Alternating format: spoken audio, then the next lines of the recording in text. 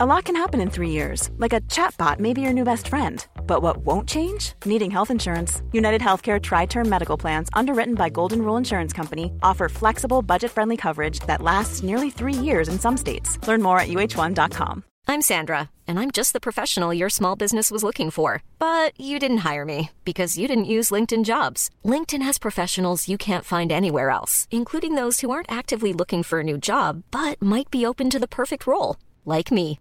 In a given month, over 70% of LinkedIn users don't visit other leading job sites. So if you're not looking on LinkedIn, you'll miss out on great candidates like Sandra. Start hiring professionals like a professional. Post your free job on linkedin.com/people today.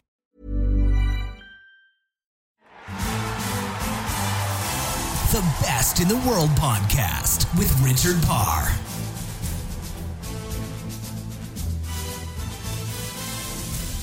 Hello and welcome to episode 91 of The Best in the World with Richard Parr, where we learn from Olympic champions, world record holders and world number ones every single week to find out exactly what they do to become the very best in their sports.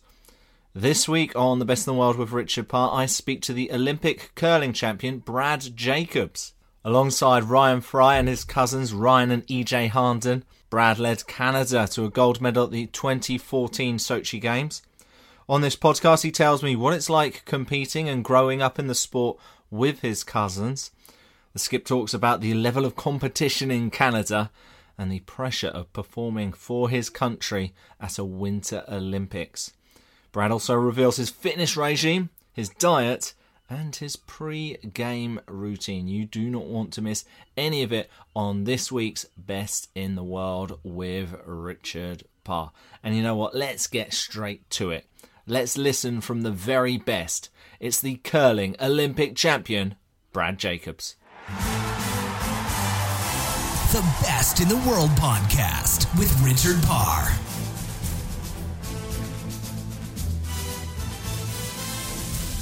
Brad Jacobs, Olympic curling champion, welcome to The Best in the World with Richard Parr. So much to cover with you on this podcast, but of course we are leading up to another Olympic Games, and what I always find very strange is you are the Olympic champion, yet you have to qualify again to compete. Is that something that you think needs to change? Do you think that becoming champion you should be given a space in the next Games, or do you like the way that it's structured? Yeah, I think a lot of people kind of have the same sort of opinion that you do, where they think it's strange. But in Canada, it's actually not strange at all because of how deep the field is in Canada in men's curling. There's just so much parity, and it makes full sense that you have to earn your way back to an Olympic Games as a men's team in curling in Canada. So, because there's really so many teams that could represent Canada in world championships, in the Olympic Games, and could go and represent Canada and medal or even win. So, some people think it's strange, but it's not that strange at all in what we do in Canada. With Canada being so competitive and so good, do you think that they should have more places at the Winter Olympics? Oh, I don't think so. No, I don't think so. I think that I think the system's really good the way that it is right now. One team earns their way. It makes it that much more special. We've been fortunate enough to win the Olympic trials and represent Canada in the Olympics. And when you do that and you are that number one team that was able to accomplish that and go and represent your country, there's nothing like it. And I think to have other teams there, maybe a team that isn't playing quite as good as another team or whatever the case might be, it just wouldn't feel the same. So in my opinion, the system is perfect the way that it is. We go and we compete for years leading up to the Olympic trials in Canada. The best teams over a consistent time frame, whoever's the most consistent over this time frame gets into the Olympic trials, and everyone goes out and competes 1 week, and the best team comes out on top. But like I said, it's kind of a coin flip between several different teams. So, but I like the way that it is for sure. In some ways, and I've heard this from some of the American athletes in particular, they've said that the Olympic trials are harder than the Olympic Games. Is that something which holds true for you in curling? Well, you can answer that question a couple ways, I think. I remember saying after we won the Olympics that the Olympics was the toughest event that we've ever competed in. And I think it's because now when you look at the Olympic trials and you look at the quality of teams and where they're ranked in the world, it's all there's a vast majority of those teams. I mean, I think the only team that's in maybe the top 10 world ranking is Nicholas Edin's team from Sweden, if I'm not mistaken. I don't really know all that well, but I think they're the only team. The rest of the teams are Canadian teams. So it's extremely, extremely difficult to get out of the Olympic trials. Don't get me wrong, but what I mean when I say that I think the Olympics was the toughest thing we've ever competed in, it's because there's so much pressure associated with being Team Canada in men's curling, playing in the Olympic Games, and the pressure comes at you from all different areas, and that Canada flag starts to feel pretty heavy on your back. And really, the best way I can explain winning the Olympics from my point of view, and even our team's point of view, is we all felt extremely relieved when we had won the gold and it was all over. It was like this massive weight had been lifted off of all of us. And I think that even though the competition itself, the quality of teams itself might not be as tough in the Olympic Games as it is in the trials on paper, that Maple Leaf and all the pressure associated with it makes it even harder to win than the Olympic trials. That's my personal opinion. It must be weird because I've spoken to Olympic champions on this podcast before who have gone to other games as the champion and felt pressure because they've been champion before. For you, you have pressure on what people have done before you, and it wasn't even to do with you. It's all just because you're representing Canada. That must be a pretty strange thing. Assuming that you do win at the Olympic trials and you end up going to Pyeongchang, what are some of the things that you've learned from the 2014 Olympic Games which you think could help you with that pressure? Oh, that's a good question. That's a tough one to answer. Just going back to what you said, first of all, about the pressure of just being Team Canada. I remember feeling that pressure when we were at the Olympics of the pressure of repeating as gold medalists for Canada 3 times in a row. That pressure is going to be on the winning team from the trials to make it 4, whether it's us or somebody else. I know that if we were to repeat as the Olympic trials champions and we represented Canada at the Olympics again, I think that now this is me just kind of speculating. I've thought about it, and I think that it would be a lot harder. It would be even more difficult if we were to win the trials, to try to go there and win back-to-back gold medals. I think the pressure would be even greater. But, we're up for that challenge. No team's ever done that, and we want to do it. Simple fact of the matter is we do this to win, period, whatever event we play in. So, it's a hard question to answer. What have we learned from the last one? I don't even know if it would matter. I think at this point in our careers, all we really try to do every time we go out and play is make sure that we show up confident. We make sure that we show up in good shape, both physically and mentally. And every single game that we play in, we go out there and we leave it all out on the ice. And that's really all that you have control over. That's all that you can do. Just go out there, give it your absolute all, and try to win the game any which way you can. So I think that we would kind of continue with that mindset. It's going to be a totally different atmosphere and setting than it was in Russia. And hey, if we got the opportunity to play in it again, that would be certainly quite special. Well, we'll talk a bit more about what you guys do physically and mentally in a moment, but one of the big changes in your life from the last Olympics to now is you're a father of 2 children now, and how has that changed your world as far as, you know, it can be a full-time job looking after your children, but you've also got to train to try and become a 2-time Olympic champion. How has that all been for you? Yeah, I mean, it's a little bit more difficult. Certainly a little bit more stressful, I would say, having 2 young kids. Thank God for my wife, in all honesty. She's unbelievable. She takes care of things when I'm away. She's a saint. She does everything that needs to be done at home, and she really is something else. I mean, without her, life would be a lot harder than it already is. And I mean, life's hard for everybody, right? So it definitely has put a little bit of stress on things. But you know what? Everyone's on board, and it's not just me that has kids. EJ has a child and another one on the way. He's my cousin. He's our second on the team. So we're all kind of transitioning. My cousin Ryan, who's on our team, just got married. So kids, I'm sure, in his near future. It's part of growing up. It's you have to, roll with the punches, learn how to adjust, and keep plugging away at this thing. So, but certainly, it helps having that special woman at home to take care of the family. So, things have changed, but things have changed for the better. It sounds like you and your cousins are making another curling team. There, Brad. Yeah, true. Never know. And of course, that is the special thing about your team, that you do play with your cousins. Were you always close with them, or did you bond over curling?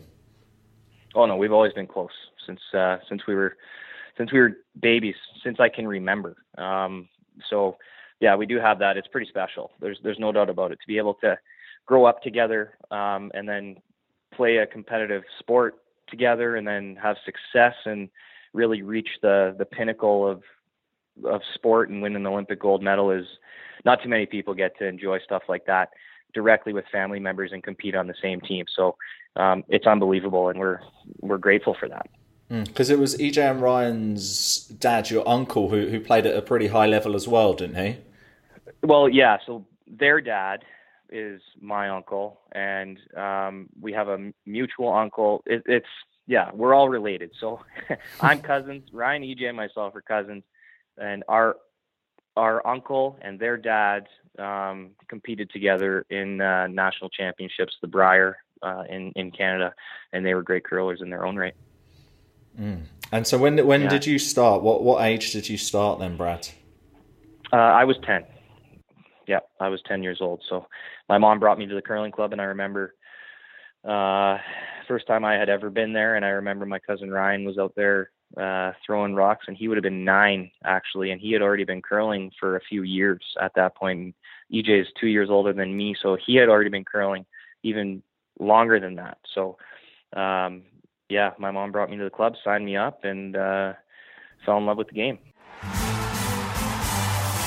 The Best in the World podcast with Richard Parr.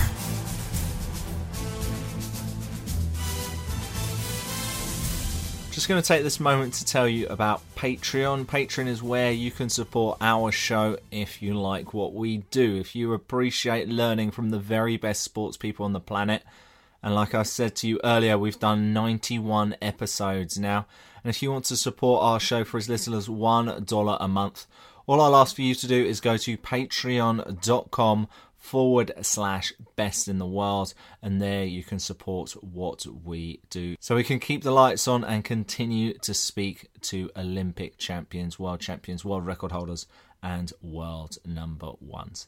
All right, let's return to the conversation with the curling Olympic champion, Brad Jacobs. The Best in the World podcast with Richard Parr.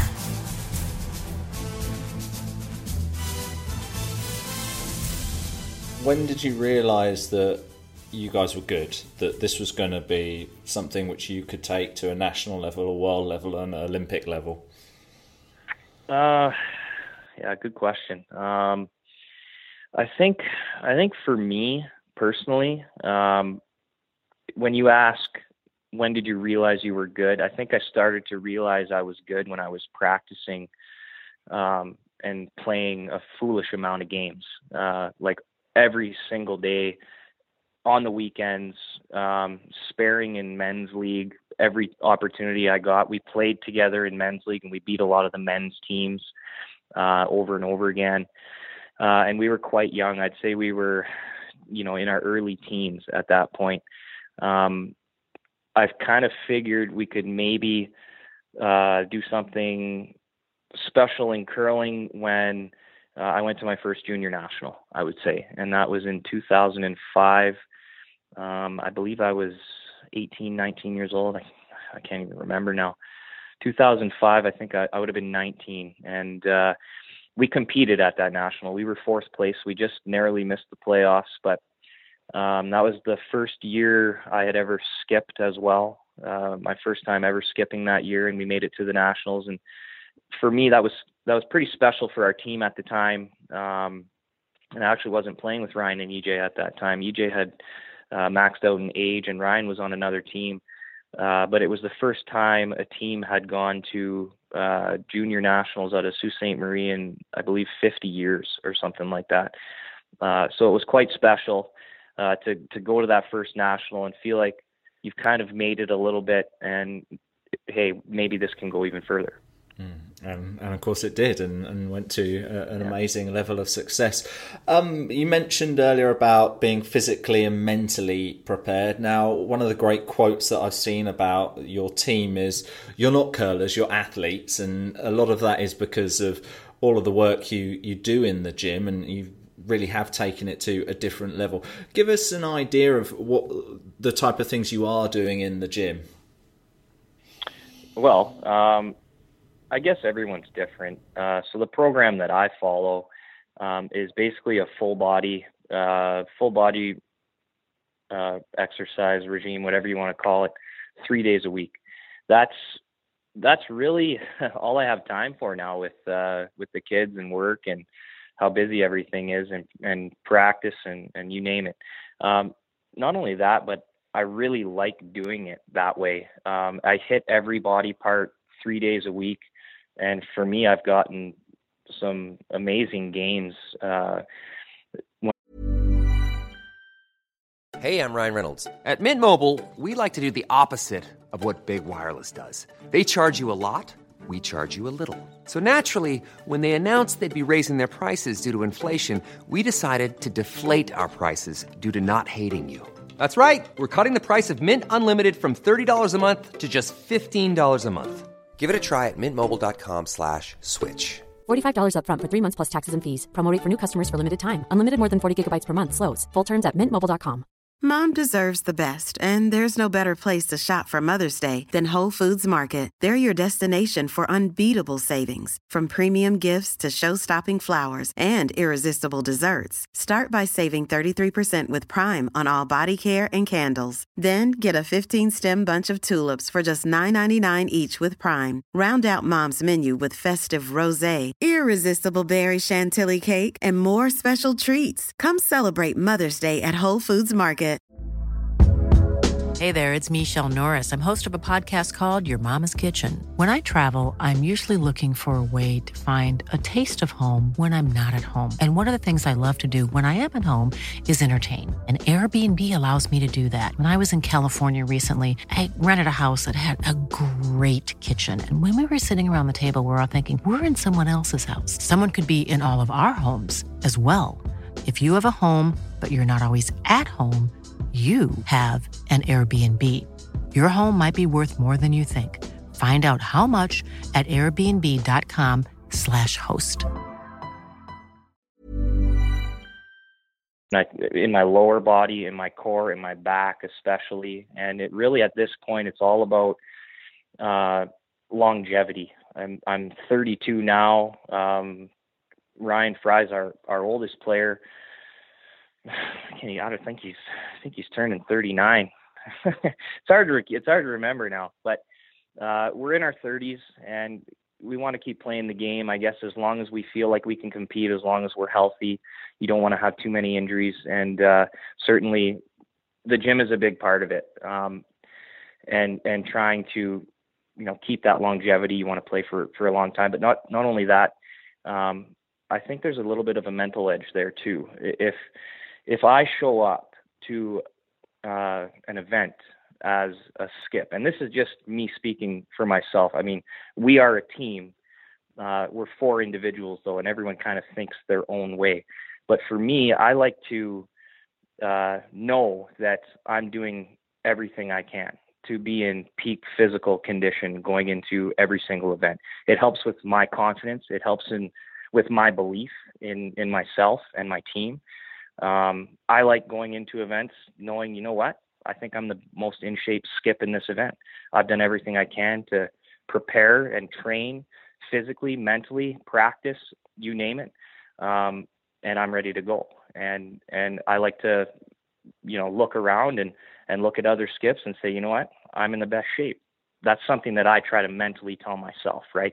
And that's one of the things that keeps me going to the gym over and over and over and over again. And we've been doing it for years and years and years. So I think it's more of it's creating that that edge and maybe that little bit of swagger, and maybe also increasing your odds of winning, trying to do everything you can to make your odds of winning a little bit better. So I want to go in just a bit more detail on what you're doing in the gym. Are we talking big compound exercises? Are we talking heavy weights, low reps? Are we talking lots of reps, low weights? And how long are you in there for? Yeah, so the program that my personal trainers got me on, I don't ask very many questions, by the way. I like to he sends me my workouts. I go in and I follow them and I do them. And I honestly don't ask too many questions. I've asked a few questions in the past, why this, why that, and he tells me.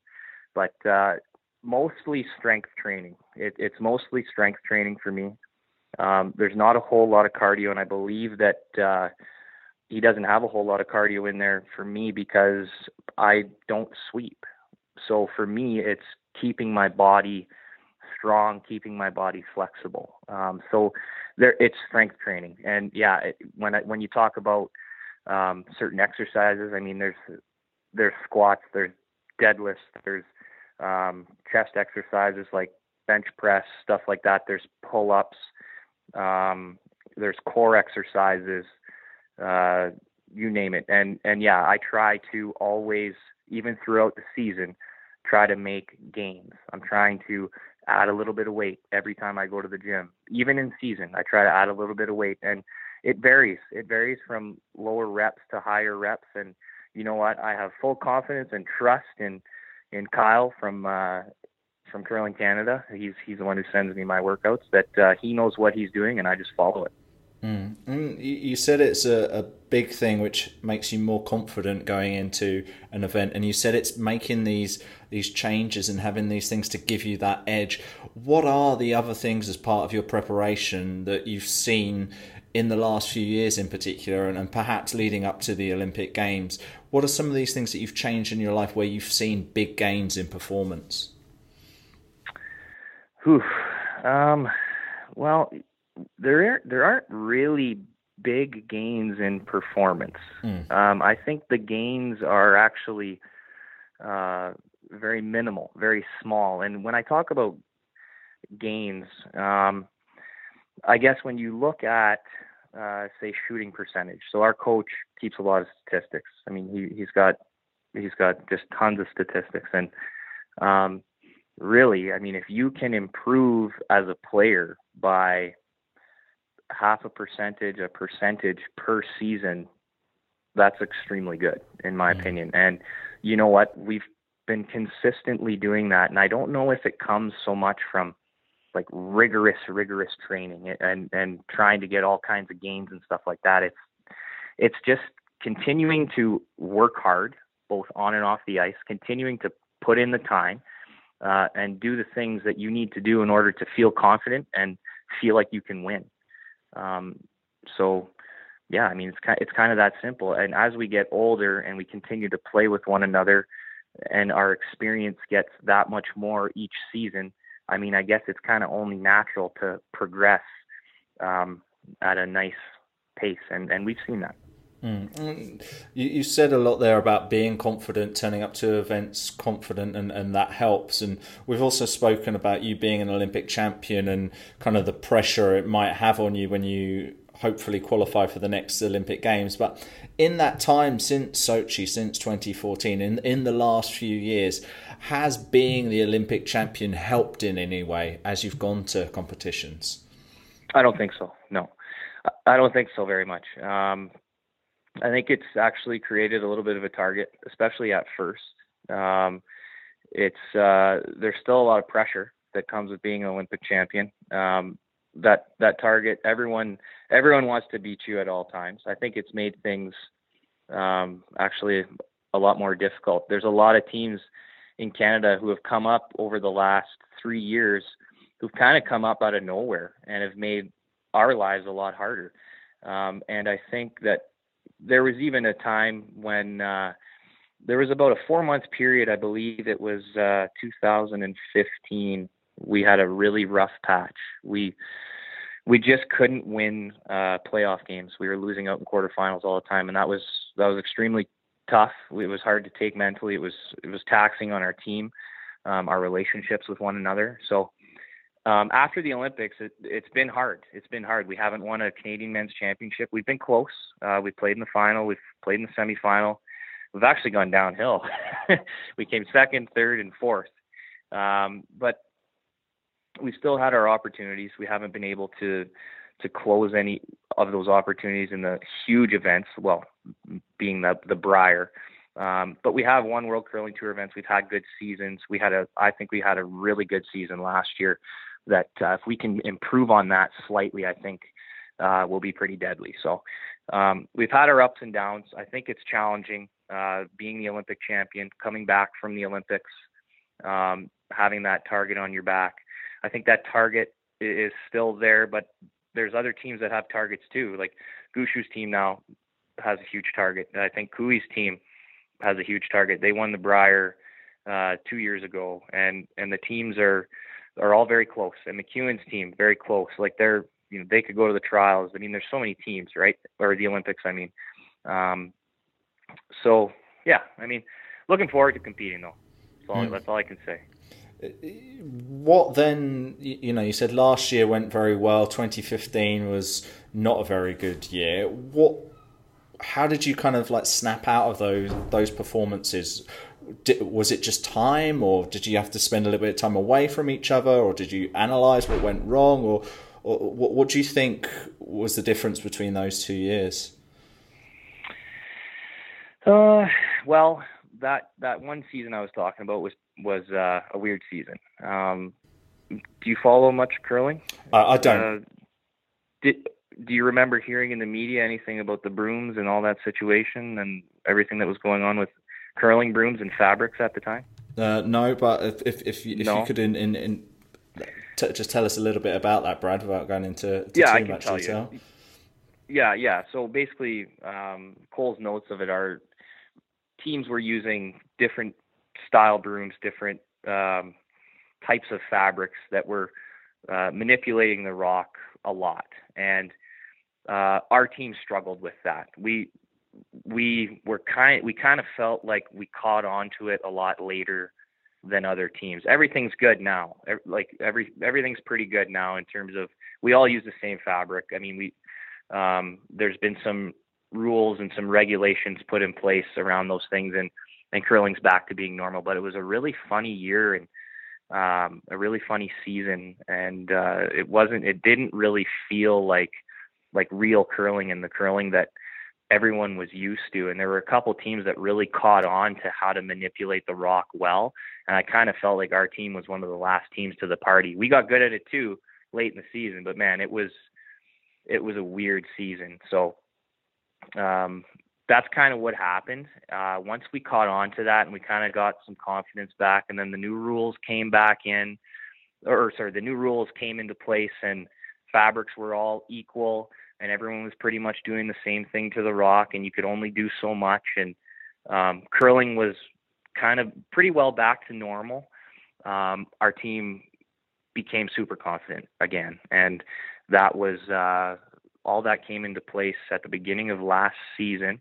And like I said, we had a really good year. We were not far off, I think, from doing even better than we did. We had a great year. We won 2 Grand Slams, which are really big events. We were in 4 finals of Grand Slam events. We won another World Curling Tour event, and we had a great year. So going into next year, I think it's definitely something to feed off. It's definitely something, knowing that we're so close, and we were so close last year, and we felt like we were very close, only is giving us more motivation going into next season. And we know that no team from Canada, in men's or women's, has ever repeated as an Olympic trials champion and gone on to win gold back to back. And we're well aware of the situation and the opportunity that we have, and we want to leave no stone unturned, give it all we've got. That's what we're doing this summer training. That's what we're going to do when we hit the ice in September. And hopefully with a little bit of luck, things will go our way. Fingers crossed. It'd be amazing if you could do it. Brad, just give us an insight into what is your typical pre-game routine. What are some of the things you do? Do you have any superstitions or anything like that? Yeah, so pre-game routine. So for us, the game starts 2 hours before. So if the game's at, say, 3 p.m., we start warming up at 1 p.m. It's usually 2 hours before, depending on whether we have to drive to the arena or if we're staying really close or whatever the situation may be. But we're always in the gym warming up. We show up to games and the arena already warmed up. We don't really need to stretch or warm up once we're at the arena. That's one of the things that we like to do. We like to get our blood flowing. We like to get our minds going, thinking about the game well in advance. So we start 2 hours before with all that stuff and hit the ice. There's not a whole lot more to it than that. It's a car ride usually to the game, play some tunes. We'll eat well in advance. We'll drink the pink BioSteel powder into our drinks and head out on the ice and ready to play. What are the tunes, Brad? What are the tunes? A lot of house music. A lot of house music. I'm not actually the hugest fan of that stuff, but EJ and Ryan are. And you know what? In the moment, when we're going to games, it does get everybody pumped up, so it's good. And what about the food? What are you eating before a big game? Oh, depends. Everyone's kind of different. One thing's for sure, we don't like to eat and then go to a game. That's a little too much. We usually have some sort of snack, granola bar or some sort of energy bar for the game. But definitely don't like playing on a full stomach. We'll eat, I would say, anywhere 4 to 5 hours before game time, so that even when we warm up, we're not too full. Everybody's different, though. I would say when we're on the road, we try to eat as healthy as we can. You get a little bit of carbs in you, get a little bit of protein in you, and away you go. Well, it's been really good to talk to you, Brad. Thank you for that insight. Thank you for your time today on the program. All the best for the trials and hopefully for the Olympic Games, and see if you can become the first team to successfully retain the Olympic gold medal. Just before you go, Brad, can you let us know where we can find you online and on social media so we can continue to follow your journey, please? Yeah, absolutely. So we have all that social media stuff. We have a website, Team Brad Jacobs, teamjacobs.com. Anything and everything that you can find is either at Team Brad Jacobs or at Team Jacobs, or Team Jacobs on Facebook, Team Jacobs on Instagram. Look us up. We usually have a lot of cool content going on, so especially in season, and we get a lot of interacting going on. So look us up. Fantastic. Well, Brad Jacobs, thank you for being on the podcast, and thank you for being the best in the world. Hey, Richard, thank you for this opportunity. I really appreciate it. The Best in the World podcast with Richard Parr.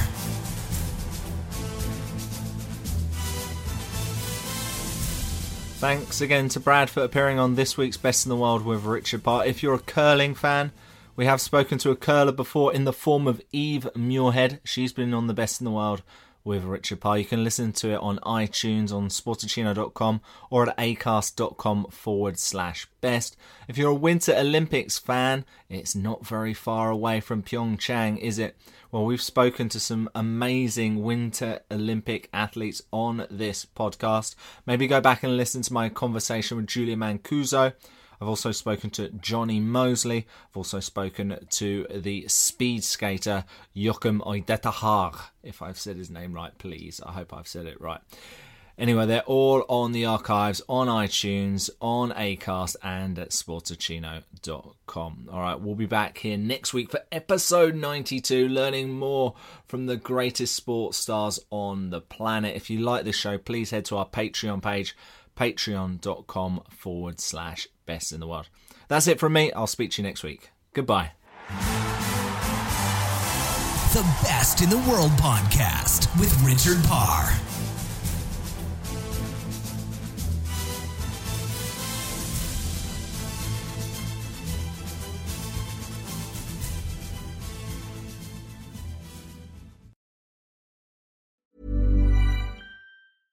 Imagine the softest sheets you've ever felt. Now imagine them getting even softer over time. That's what you'll feel with Boll & Branch's organic cotton sheets. In a recent customer survey, 96% replied that Boll & Branch sheets get softer with every wash. Start getting your best night's sleep in these sheets that get softer and softer for years to come. Try their sheets with a 30-night guarantee. Plus, get 15% off your first order at bollandbranch.com. Code BUTTERY. Exclusions apply. See site for details. Mom deserves the best, and there's no better place to shop for Mother's Day than Whole Foods Market. They're your destination for unbeatable savings, from premium gifts to show-stopping flowers and irresistible desserts. Start by saving 33% with Prime on all body care and candles. Then get a 15-stem bunch of tulips for just $9.99 each with Prime. Round out Mom's menu with festive rosé, irresistible berry chantilly cake, and more special treats. Come celebrate Mother's Day at Whole Foods Market.